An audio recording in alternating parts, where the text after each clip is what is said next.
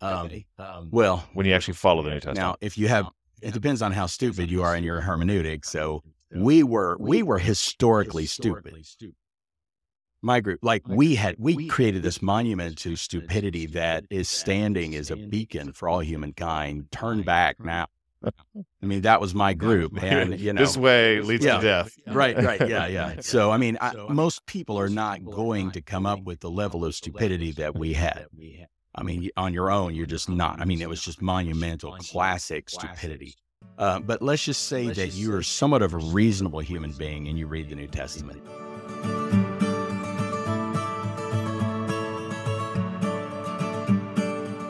Welcome, everyone, to the Faith Recovery Podcast, where we're seeking to recover faith by recovering the faith. I'm Kent. And I am Nathan. That's Nathan over there. And we're in a series called Simple Church, or What is Simple Church? Because Nathan is starting a simple church with some people. And we're trying to outline the meaning of such a thing. Last week, we talked about Nathan's story, what brought him to the vision of Simple Church back in the day. And it had something to do, the story had something to do with realizing that consumerism was tied to the general fund. So we talked about the general fund last week. And I was looking over your outline and of some sort of non-negotiables for you in Simple Church. And the general fund point was really the last point in your outline. The first point in your outline is what we're going to come to today. All right? Okay. The gospel is the word of God for the church and will serve as the final authority for all matters of faith and practice. The Bible, including the New Testament, is secondary revelation meant to illuminate and be illuminated by the gospel, but not meant to dictate individual behavior or church policy. So dropping some bombs on the evangelical world with those statements there. Now there's some subpoints we may or may not get to, but let's just talk about the meaning and the intent behind those two statements. Yes. Okay. So, just sitting here and reading that, me thinking, what crackpot wrote that? And being like, oh, it was me. And honestly, I'm just not sorry. I'm not going to apologize for that. I think that it's just critical. And it feels like I'm the bad guy when I hear it, and yet I know that it's the truth. And honestly, we're going to have to get there. Mm-hmm. It's high time we did. I read a book by a guy. Well, I wish I had it right now. I'll have to bring it back in. It was called The Rise and Fall of the Bible. Oh yeah, I think it was Timothy Beale. Yeah, I didn't read it, but you read it and you told me about it. Perfect, man. Thanks. Yeah.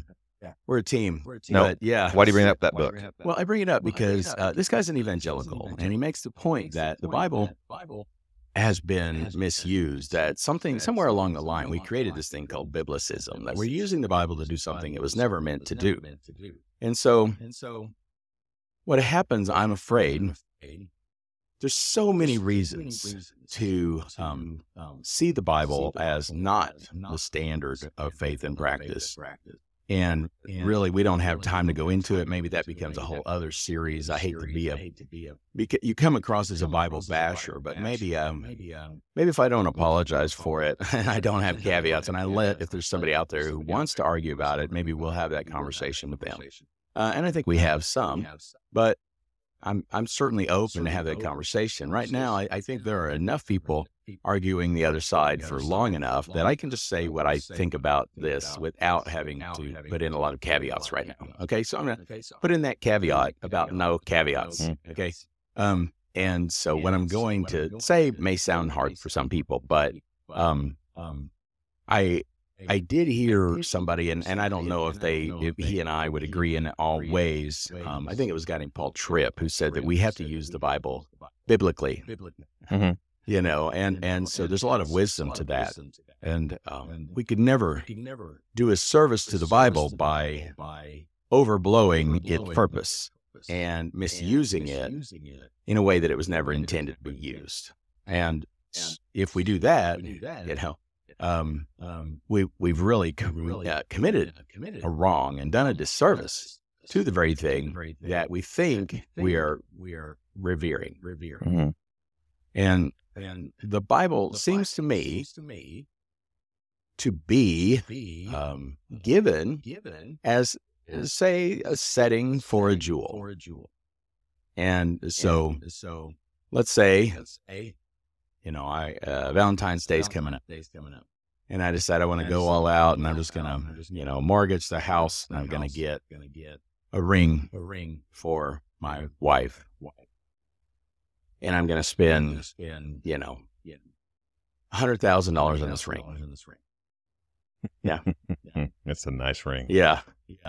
What could ever make a ring worth $100,000? The jewel. Yeah. You could never get enough gold on a ring. Mm-hmm. Could never make it ornate enough or anything else to actually make it worth $100,000. Only the diamond on the ring. And so if you were to pry the diamond out of the ring, how much would it be worth? 10% of it. 20% at most. The ring, it would, but the diamond, you could sell the diamond. You could sell the diamond. Let's say, some unscrupulous person wants to steal her ring, and they're going to fence it. Okay. And they take it to somebody, and they're like, well, we can't sell it like it is. It's too distinctive. Pry the diamond out and sell it. They're going to get roughly $100,000 for that diamond. I mean, the gold by comparison is almost valueless. Even though gold itself is a precious metal, and even though the art of making jewelry and all that is something that certainly you wouldn't trust a noob with putting this diamond in that setting. Right. So it takes a lot of care. There's value to the setting itself, but it's not the diamond. And the diamond by itself has the value, even without the setting. And so that's maybe somewhat of an illustration of what I'm talking about. In this case, the Bible is the setting and the gospel is the diamond. And it is the thing that of itself has the value. And certainly you would want some sort of a setting. You really haven't given somebody a gift that they can use as readily. You've given them something valuable, life-changing. If you just give them the diamond. But with the setting, they can carry it around. They can appreciate it. It can be appreciated by others. Yes. And so, when the authors of the New Testament, the apostles and those in their sphere, went out to proclaim this message, to offer this pearl of great price to the world, they referred to the Bible. But not always. And I'm sure you can think of the instance in Acts, right? We think about Paul, referring to Greco-Roman philosophy, or just, comparing his message to their religions. Right. Quoting their poet. Even as one of your own poets has said, we are all his offspring. And so he begins with what is implicit to the observant eye. He says, look, you got a bunch of altars to gods out here. It's like you guys don't even know. You even have an altar to an unknown God, and so you admit your ignorance, that you're feeling around in the dark, and you admit that. And because of that you've created this array of gods. And now I'm saying, and all of this is in Acts 17 for those who don't know, and he's preaching on Mars Hill. He's preaching to intelligent people who are attentive, people who have not, they know they haven't solved it yet. They get together to argue about the meaning of life. And so they know they haven't answered the question. They've heard something strange from Paul, and they want to hear more. And so they bring him in, and he starts to preach to them. But he doesn't begin in Scripture. Now, that... And that was because they didn't have the Scripture. Right. And so it would be a meaningless reference for them. Right.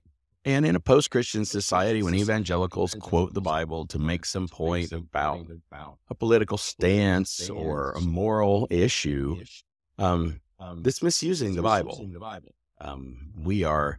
In doing so, we're assuming that the other person agrees that that's an actual basis for an argument, and they don't. And we could learn from Paul, who was in a pluralistic society, and he respected the fact that it is a pluralistic society, and you can't assume, having been in kind of a dominant position, we assume that everybody reveres the Bible. Mm-hmm. But that's increasingly becoming, invalid. And not only so, but not only do people not see the Bible as inspired, but many would see it as a negative influence in our world. And many of the moral issues in some of those prescriptions regarding, genocide, for one, that there are things in there that are troubling when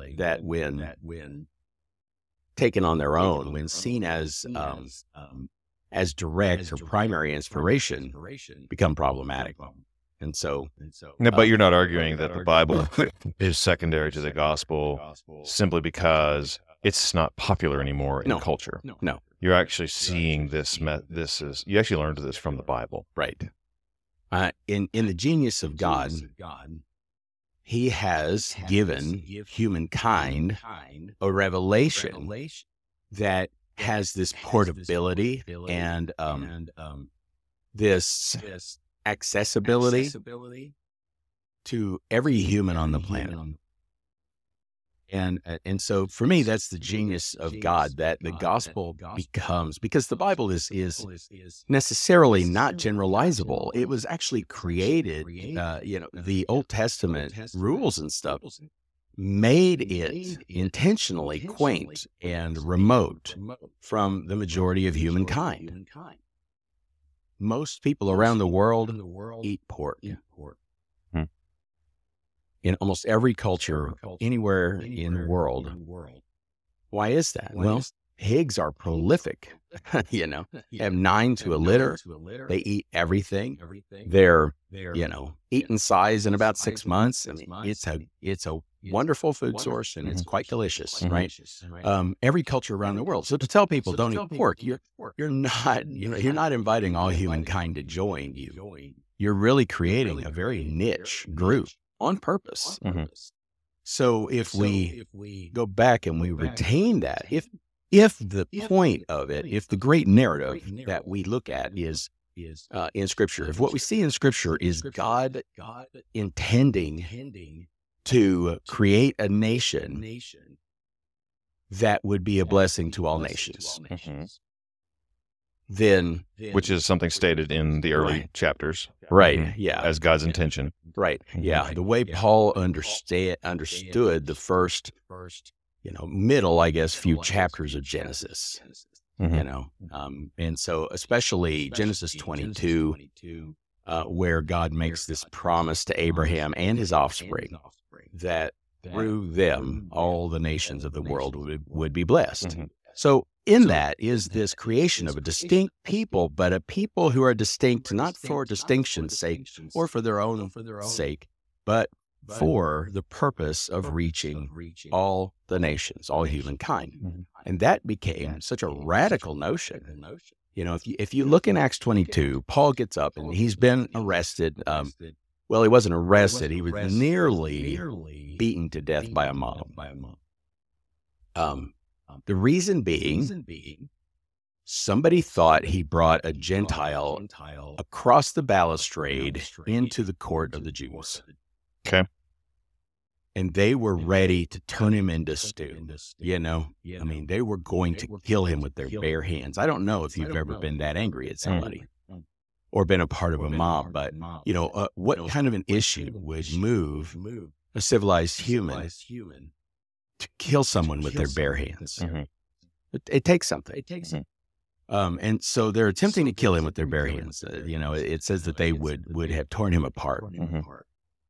That's a crazy amount of violence. Mm-hmm. Just because they thought he had brought Titus across that balustrade into the court of the Jews, out of the court of the Gentiles. It was a big deal. There was this wall of separation, about an 18-inch high wall. And on the outside, written in Greek, was, "You're responsible for your own death if you cross this." Mm-hmm. They're not playing. Mm-hmm. And so for a Jew to actually bring someone across there, this is worse than a Gentile deciding he's going to come across. This is somebody who's betrayed his people, thousands of years of history. He's putting at risk the distinctiveness and the holiness of the Jewish people, maybe even their existence as a nation. It's a big deal. And so they think Paul's done this. He didn't. But he has to rely on the pagans to actually be sane enough in this moment to save him. And the Romans, so they pick him up, they carry him over their heads just to keep him from being just clawed to death. And so these soldiers, you can imagine, they're carrying this battered and bloodied guy, and they take him to the garrison. And so he's having to go to a fortress just to be safe from this mob.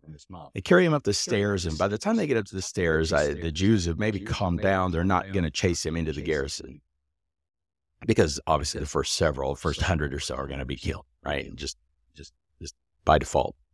So nobody wants to be the first one through. So they all stop. And he turns around and he starts talking to them in Hebrew. Now, if you can imagine, you're one of the Romans and you're watching this, and the crowd falls silent. And he starts to speak to them in Hebrew, and you can't understand what they're saying, right? Until now, everyone's been kind of speaking Greek, so everybody knows. But now he's speaking to them in Hebrew. They're paying attention. They're like, this isn't some Hellenistic Jew trying to change everything. This is a Judean Jew. This is a rabbinically trained Jew. Maybe we should hear what he's saying. So they stop and they listen. And there he tells them his whole Damascus Road story, okay? He's implying to them that this human being that was crucified by their leaders is God. Okay? Now, they're already just on a hair trigger. If I'm a Jew at that time and you tell me that this, itinerant rabbi from Nazareth is not only the Messiah, but the Son of God, okay? I'm going to lose it, but they don't. They just sit there and listen until he gets to the point where he says, and then he told me to go and preach to the Gentiles. And it says that they erupted in this rage. You can hear you can see these Romans. They're just sitting there and they're hearing this language. They don't know what's going on. And all of a sudden, these guys just get out, they just lose it. I was like, what in the world? And it's just like, he said, you guys can be included. And it says that was the outrage. They were throwing dirt in the air. Can you imagine this mob? They're so mad. They just don't know what else to do. And they're just reaching down between their legs. They're grabbing handfuls of dirt and just throwing it in the air, creating this man-made fog. But I say all that so that we can appreciate what somebody in the first century, how they would have heard Paul, who is saying, God has sent to you a story. He has given you an announcement. And by faith in this announcement, those guys are included without circumcision, bringing their bacon and their pork chops, working on Saturday. Everything that you have counted on, everything that has made you distinctive. Every Friday night, as you have sit there over your candles, as you have seen yourself as an exilic people, as the faithful living among these unwashed, dirty heathen in Babylon, all of a sudden, the Babylonians get to sit up front. What just happened? And I don't think that people can appreciate the shift that came, because for that to be true, you can no longer be under a written code. And so Paul says in Ephesians 2, he says that he has done away with the wall of partition, the law contained in regulations and ordinances. So he's saying, like in that temple, that balustrade, he's saying the law was that balustrade. And that for Jesus to be Messiah,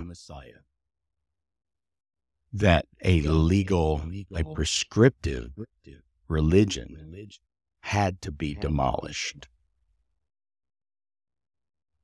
I feel like if we don't apply that to what we think the New Testament is instructing us to do, we're being hypocritical. We're being myopic. We're not very empathetic. and we aren't being very faithful in our reading of the Bible.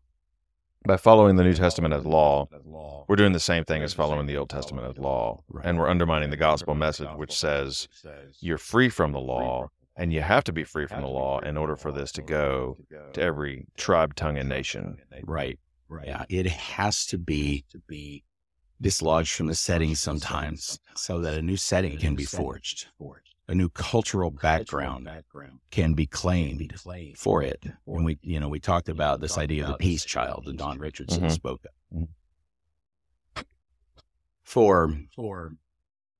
So let's say we're preaching the New Testament as law, and we get to where Paul says women should be modestly dressed. And we are preaching to a tribe, right? Where women don't wear shirts. Women have never worn shirts. Okay. Now, what's the first thing those women should do after they're baptized? They should get shirts. Right. Probably a duster dress and some Keds tennis shoes would be ideal. Right? I mean, when you see African tribes where the gospel has come and they're meeting in a lapboard building, sitting in rows, wearing ties and white shirts, something's gone wrong. The Westerners have been there. Something's gone wrong. We've brought a cultural setting for this diamond, right? And by that very act, we've included some people who don't belong. Conformists, pleasers. And we have excluded many who do belong. Those who could hear the gospel in their own native tongue. Those who could show us a facet of the gospel in their culture. That in their expression of faith. It provides the same embellishment to the message as does the Hebrew history now. But if we level that culture, if we insist that those people no longer have their distinctives, what we've done is we've really robbed the gospel of its fertility, but we've also robbed that culture of its unique expression of the gospel. And Paul went to Galatia, and what could have caused this shift in a rabbinic Jew like Paul, except having persecuted the church and met Jesus on the Damascus Road? I mean, what else could convince you everything you're doing is wrong? I mean, what will it take to convince biblicists in our era, in our day and time, that their very approach to the Bible is wrong? Because with those lenses on, they always find confirmation in Scripture, right? But the gospel is supposed to be a new set of lenses. It is that through which we read it. And so Paul speaks of that. I mean, so much of what Paul writes, and I reference Paul so much because he wrote half the New Testament, but also what he has written has been so methodical, intentional. He is our apostle in that I'm a Gentile, right? And so a lot of that is written to me as a Gentile. I should hear it. But he also had to wrestle with this idea that, and I can relate. Okay. When you begin to tell people law is done away, then they start to say, well, why do we even get the Bible at all? What was the point? Did God is he trying to trick us? I guess it's just all bets are off. You can just do anything. These are the responses that I've had from people. And you can read Paul responding to those exact same objections in the New Testament. Right. He says he has a response to that. May it never be. Right. Now, so one point is that the gospel, the law has to be removed, and following laws have to be removed in order for us to reach every culture, and without doing an injustice to the culture. And without keeping people out, and forcing people to conform. Right. We've also talked at length, and you've argued at length that law doesn't make us genuinely holy and godly. Law keeping doesn't actually get the job done that God intends to get done by the gospel, and that's another reason that we don't follow the New Testament as law. Right. Yeah. And Paul brings that up. In Romans, he says, that because of you, he's turned in Romans 2, he turns to the Jews and he says, because of you, God is blasphemed among the nations. That's a pretty serious indictment. But he wasn't wrong. if you are raised in dogma, you are a moral infant. Okay. And these guys were. And so you had people who, because you go into the Greco-Roman world, and the only conversation really that matters is, what is virtue? You know, yeah, they were hedonists. Yeah, they were pagans. They were polytheists. But the philosophical question is, what is beauty? What is virtue? How ought one to live a life that is transcendent? Okay, they're wrestling with the existential despair in a civilized society. What's worth doing? What's worth living? What is the nature of man? It's not like they're entering a place of people who are just, godless and just hedonistic entirely, but certainly there's that undercurrent. But a lot of the questions, like you read Socrates, you read Socrates through Plato, right? The whole point of the Republic is, how do we build a just society based on just individuals who think righteousness is worth having for its own sake? That's the question. They were asking serious questions. Very stringent. And it's a question of the basis of it, and not just do this, don't do that. Okay, when we're talking ethics and morals, someone who's living from a deep-seated ideological basis is more moral than somebody who's following a list of prescriptive prohibitions and injunctions. They're afraid of screwing up, and that's the only reason they do, quote unquote, the right thing. Right. And I'm afraid that that's what we in this post-Christian society that we're in.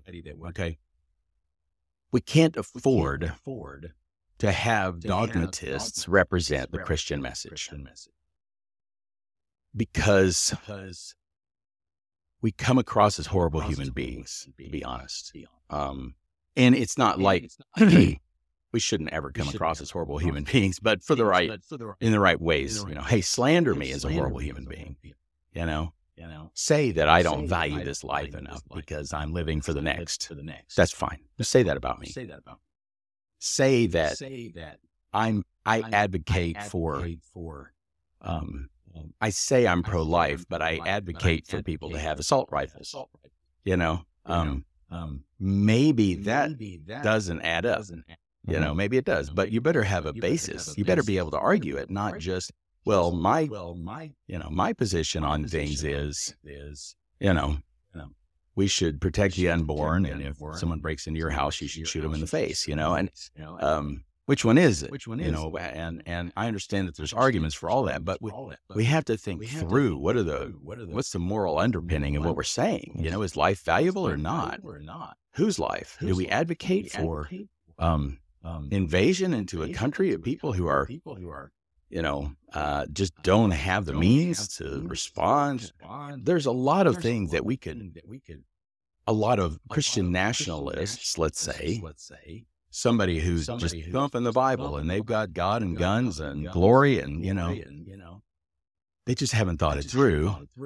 We can't advocate for some of the policies that we have in the U.S. and say that's God's will.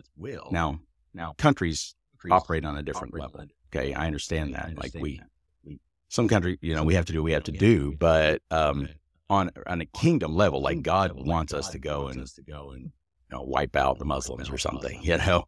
This idea certainly doesn't fit. But we can hold those things in tension if we're just following some arbitrary list, a position paper. Because it's not based on some sort of a consistent ethic that would come through the gospel. So your point is that the gospel gives us our consistent ethic. Yes. And not the New Testament. Right. And what is the New Testament? I would just say, yeah. Because some people are going to say, well, but the New Testament's different. And I get that we don't follow the Old Testament. But under the gospel, and some people will say, because I get it that under the gospel, we're no longer under the Old Testament law. However, now we've got this treasure of the New Testament. Yeah. Mm-hmm.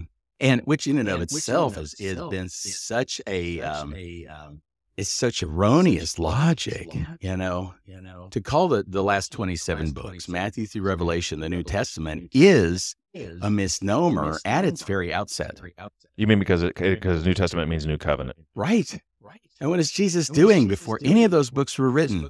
Take this cup. It is the New Testament in my blood. Mm-hmm. The New Covenant is the gospel. Yes. It's what Jesus did for us and the message about what Jesus did for us. Right. And that's what brings us in to this new covenant with God. And the very book that we call the New Testament is a record of the New Testament being given before the New Testament existed.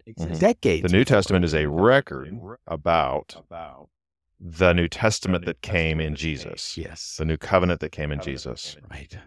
And so it's commentary on. It is. So New Testament is commentary on the Word of God, the gospel. Yeah. Yeah, the gospel is the Word of God. The New Testament is commentary on the Word of God. Right. And it's a historic record of how a set of people applied it, accepted it, lived it out, messed it up. And so that's important. It's helpful. It's wonderful. And I appeal to this all the time, but just sitting here, you see, I don't have anything in front of me, right? And I'm referring to passages in the New Testament because, man, I've been drinking it, dude. I love it. I'm not a New Testament scholar. There are people who know it way better than I do, but I've also not neglected it. So you highly value it, Of course. and you've learned the gospel from it. Yes. But what you've learned in the New Testament is that the gospel is this message that went forth, that created the church, and later the church created the New Testament. The writings were passed around. Right. They were for our edification. They were writing about the gospel, Right. which is God's word that's gone forth into the world. And so somehow we've got to the point where now that we've codified the New Testament, now we've put ourselves under it Mm-hmm. as our authority, Yeah. rather than the gospel. Right. And it really, I think it's a deeper seated issue in that what Paul says about the law, why the law had to go away was because it's inconsistent with a covenant of faith. He says the law is not of faith, right? In Romans 3, he says, so, because he goes back and forth. And he just made this point in Romans 2. He says, but when the Gentiles who don't have the law by nature do what is in the law, they testify that they are a law unto themselves, that they have the law written on their hearts. Okay. So that's Romans 2. He's saying, here are people who are getting to the purpose of the law. The law's purpose, as stated in Deuteronomy, the law's purpose is so that people will love God and love their neighbor. That's it.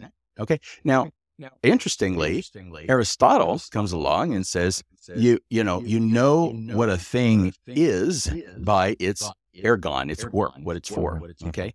And so this idea in Greek philosophy of the ergon became part of ethics. Live your purpose. Before Rick Warren, a couple thousand years before Rick Purpose-driven Warren, life. his philosophy was purpose-driven virtue, purpose-driven ethics. Now he got it way wrong because he just gave arbitrary purposes to things. Because guess what? If you don't have God giving you your purpose, and just somebody decides, can just arbitrarily say this is your purpose, which is, to me, the greatest argument for theism. Because if ethics comes down to purpose, and purpose can only be given or legitimately enumerated, designated by the creator of a thing. Okay? Like if I make something, I get to say its purpose. I get to define it. I am the final authority on it. So, this is not related to purpose, but I think it has something to do with the rights of the creator. Okay, let me say this. If I give you 3 letters in a row, GIF. Yep. What is that? That's one of those picture things. Right. Yeah. How do you say that word? I don't know if it's GIF or GIF. People say it differently. Right. So, and people will make an argument. They will say it's obviously GIF, just like you wouldn't give somebody a GIFT. Right. Now, that's an argument. That's a rational argument for that it should be called GIF. Okay. But the person who created that file type said it's GIF. Okay. Good to to me, know. that ends the argument. Uh-huh. Right? Because Jeff like Jeff. G, Jeff with a G. G can say J or G. Uh-huh. And yeah, you can give an instance of it saying G, and I can give instances of it saying J. We're at an impasse.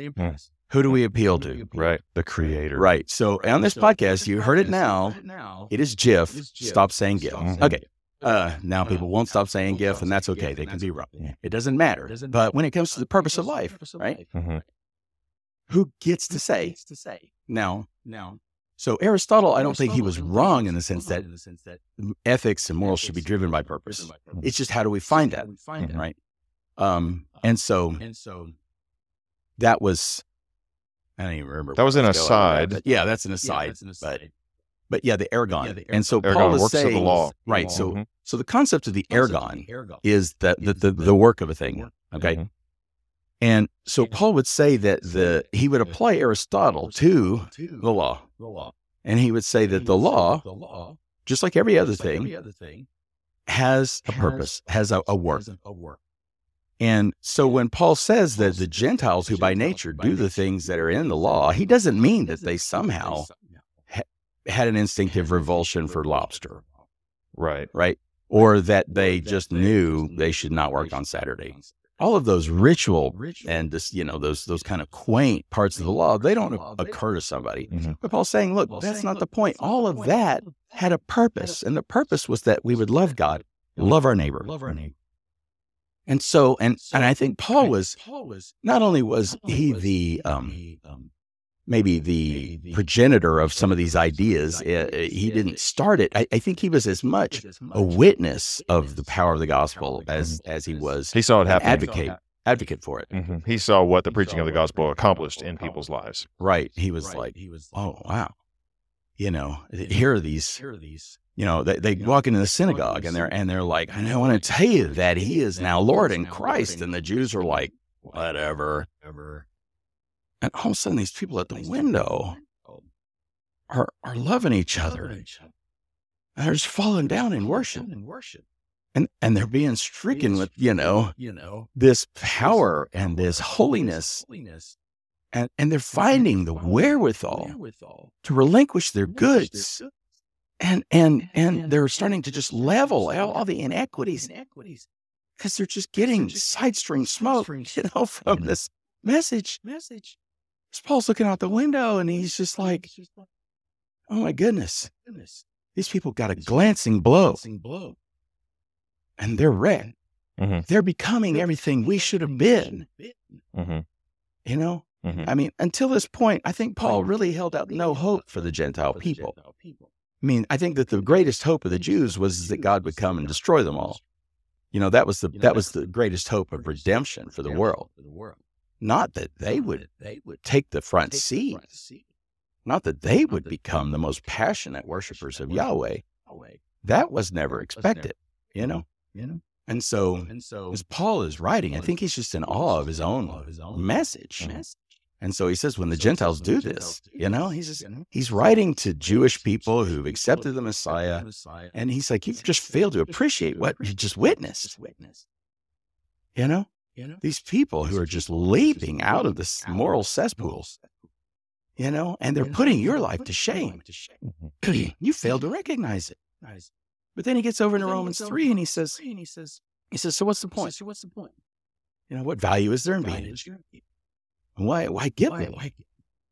He's wrestling with these same things, lest we miss what he's saying, the thrust of his message. We have to look at his own counterpoints as he's arguing with himself. What is it? The invisible interlocutor. Mhm. If you read the commentaries, so he's got this guy he's arguing with, who's, not there, but and he says, what's the purpose? Right? And he says, much every way to them was committed the oracles of God. Great. So that does say that there's this sealed record of God's interactions with humans that should be retained. Mhm. But then he says, for what if some didn't have faith? Would their lack of faith make the faithfulness of God, null and void? May it never be. I mean, he's saying that the law is given in lieu of faith. It's given to preserve a people without the presumption that they will have the faith of Abraham, which says the law is contrary to a covenant of faith. Which he says in Galatians and in Romans, the law is not of faith. Right. And so, all that to say, if the reason we use the New Testament as law, I think, is because we don't have faith in faith. Mm-hmm. We don't believe that faith is powerful enough to guide people and to be their ethical code. Right. So we lay laws upon them and on ourselves. Right. And it's not just the New Testament, obviously. The church councils. It's the idea of apostolic of succession. Who's got the right to tell people what to do? We need to know that because somebody has to tell them what to do. And so, how would you do that in a physical, a human kingdom? Well, you would have succession, wouldn't you? I mean, who has the right after leader one dies? Yeah. Succession of authority, like papal authority. Mm-hmm. Yeah, apostolic succession. So that authority becomes something that is imbued into someone by virtue of their proximity, I guess, their circumstances, and that it is an unquestioned right to rule based on a concept or a principle about authority. Now you're getting into some of the other points you're making in your document about simple church and what qualifies a person for leadership. Right. And you're talking about institutional authority versus spiritual authority. Right. Or some kind of relational spiritual authority that is basically comes from your faith in God, demonstrated in your life. Yeah. And I wouldn't say that these are that positional, I would maybe call it positional authority, that someone is recognized as the authority and they should be listened to. That apparently is not done away entirely because there's this idea of ordination, laying on of hands, that seems to be at least retained in the New Testament. But it's not something that is handed down in some sort of a particular way. Like, for instance, when Paul died, Timothy was not named his successor.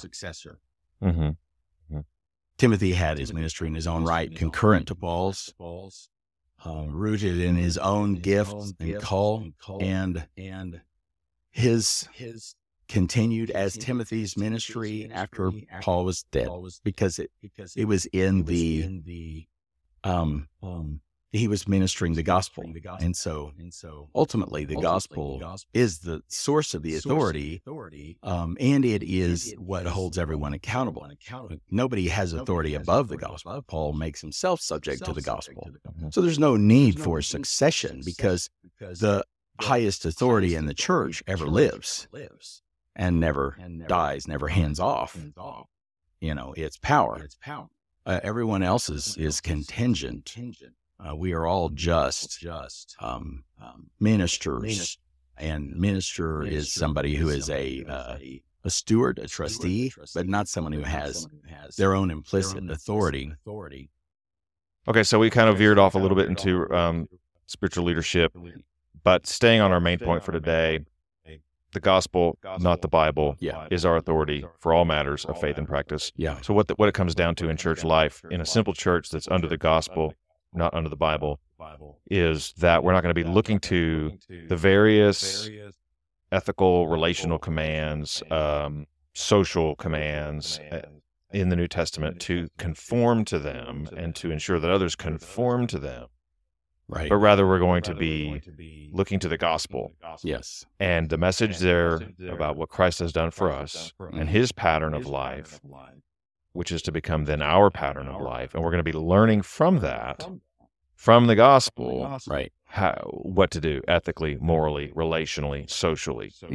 Yes. And, we're going to make mistakes. I want to get that out there. I think that sometimes we want a written standard because we think we mustn't make mistakes. But I believe that if there's no condemnation, one of the reasons for that is so that we're free to fail. We're free to make mistakes because ultimately there's no stakes in our mistakes. We're going to try it and we're going to do our best. And God is going to accept that because the intention is everything. You can do the right thing for the wrong reasons and it's wrong. You can do the wrong thing for the right reasons. And in the kingdom of God, he's going to accept it. Whatever is not from faith right. is sin. Whatever is from faith is righteous. Exactly. And Paul says, if in anything you are otherwise minded, God will reveal this to you in Philippians 3. So he's just saying, here's what I've learned from the gospel. I've learned to forget what's behind and press on to what's ahead as I've applied the gospel to my life. Maybe you don't see it that way yet.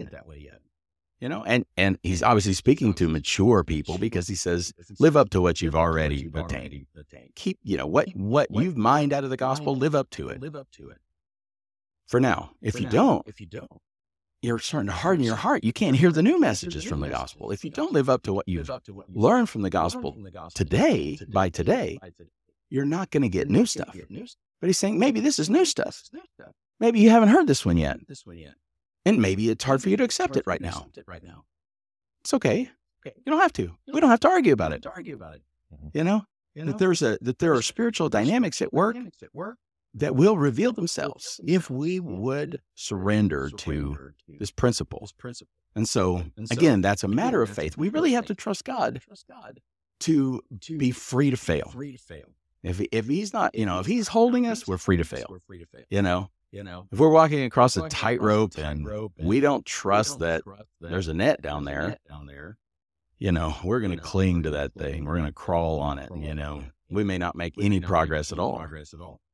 But if we trust there's a net down there, man, we're whimsical.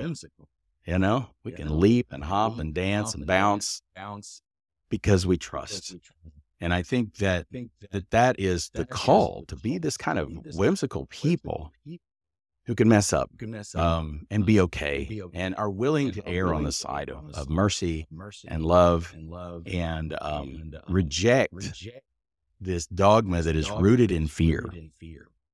And so I envision a different kind of people who are much more attractive because I think humankind longs for that kind of whimsical community. And we have every reason to be that. If we could shed our own fears, our own need to control, then we could become what we need to. So I really want to get, and I know we're running out of time here, so I'm just real quick, I just want to get real specific, personal, and pointed. Okay. I came up in a group that the assumption was that God gave the New Testament as a pattern for church and the Christian life. That was assumed. Okay. And because of that concept, that precept, many people were destroyed. Here's the thing: if you're in a healthy evangelical church that claims to be Bible-based, Bible-believing, you are not consistent.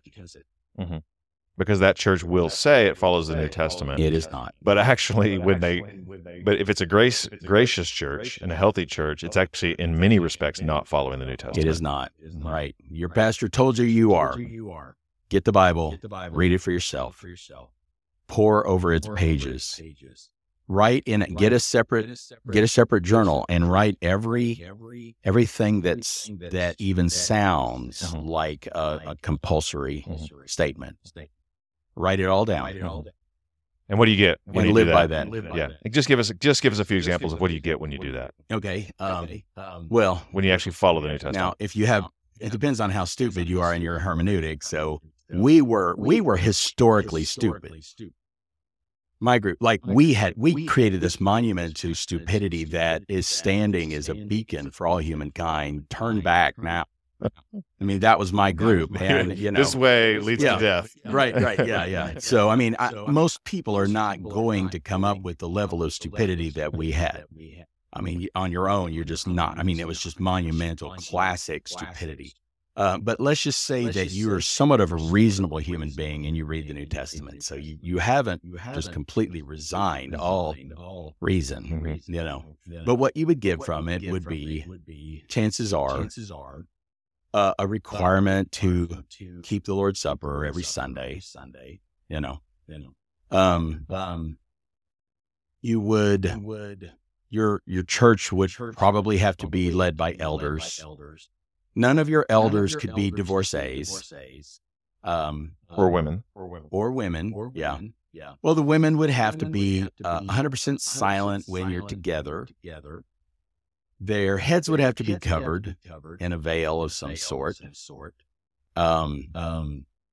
Yeah, there's really, if you're going to follow the New Testament, we came up with stupid stuff like you can't have instrumental music, which is like, okay. I mean, they went so far with it, like most people wouldn't come up with that. What about marriage, heterosexuality, homosexuality, your kids, some of those relational and sexual stuff? Give us a quick rundown. Yeah. Okay. So dad's obviously the head of the household. Children, he doesn't really prescribe, the New Testament doesn't prescribe specific parental methods.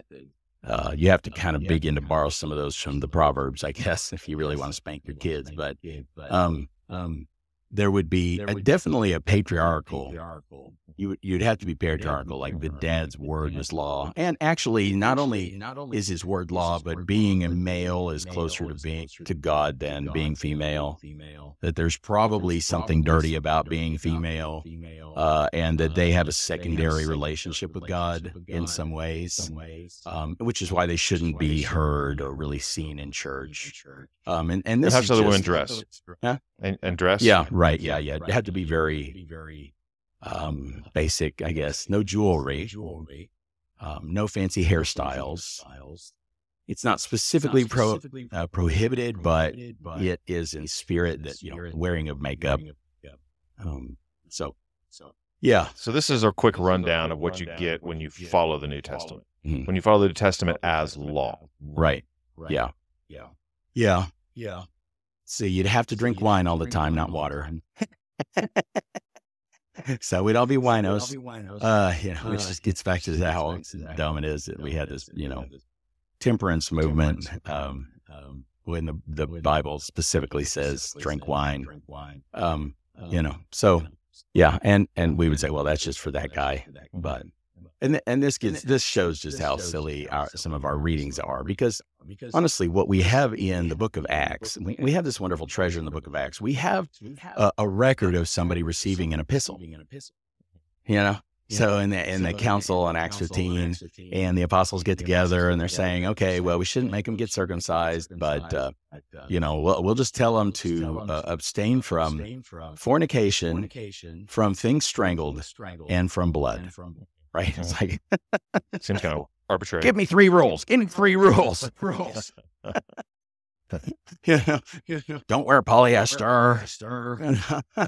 It's just like, it just seems so random, right? But and most of us will read that, and none of us will be compelled to ask, hey, how was that killed? If we sit down to a restaurant, right? Or maybe there's blood sausage. I don't know. I wouldn't eat that, but whatever it is, but say somebody gives you a really rare steak, we're just going to do it, Oh, sorry, I can't have that. Right. Do we worry about that? Do we think about it? Well, of course we don't. Why? Because we see that it was a letter written to somebody else. We understand. It's contextual. But we don't generally understand that about the various other letters, the letters of the New Testament. They were letters written to other people to deal with issues and problems in their day. They were doing their best to apply the gospel as they understood it in their day. Okay, look, we're going to pick this up because I think there's a lot more to talk about here. So we're just getting started, but we've got to wrap it up. Wearing people out here, Nathan. Wearing them out. Oh, they can pause if they want to. Always pause if you get tired of it. Thanks, everybody, for listening. We hope you're engaged. You got questions, email us, discussion@recoverfaith.org. We'll see you next time.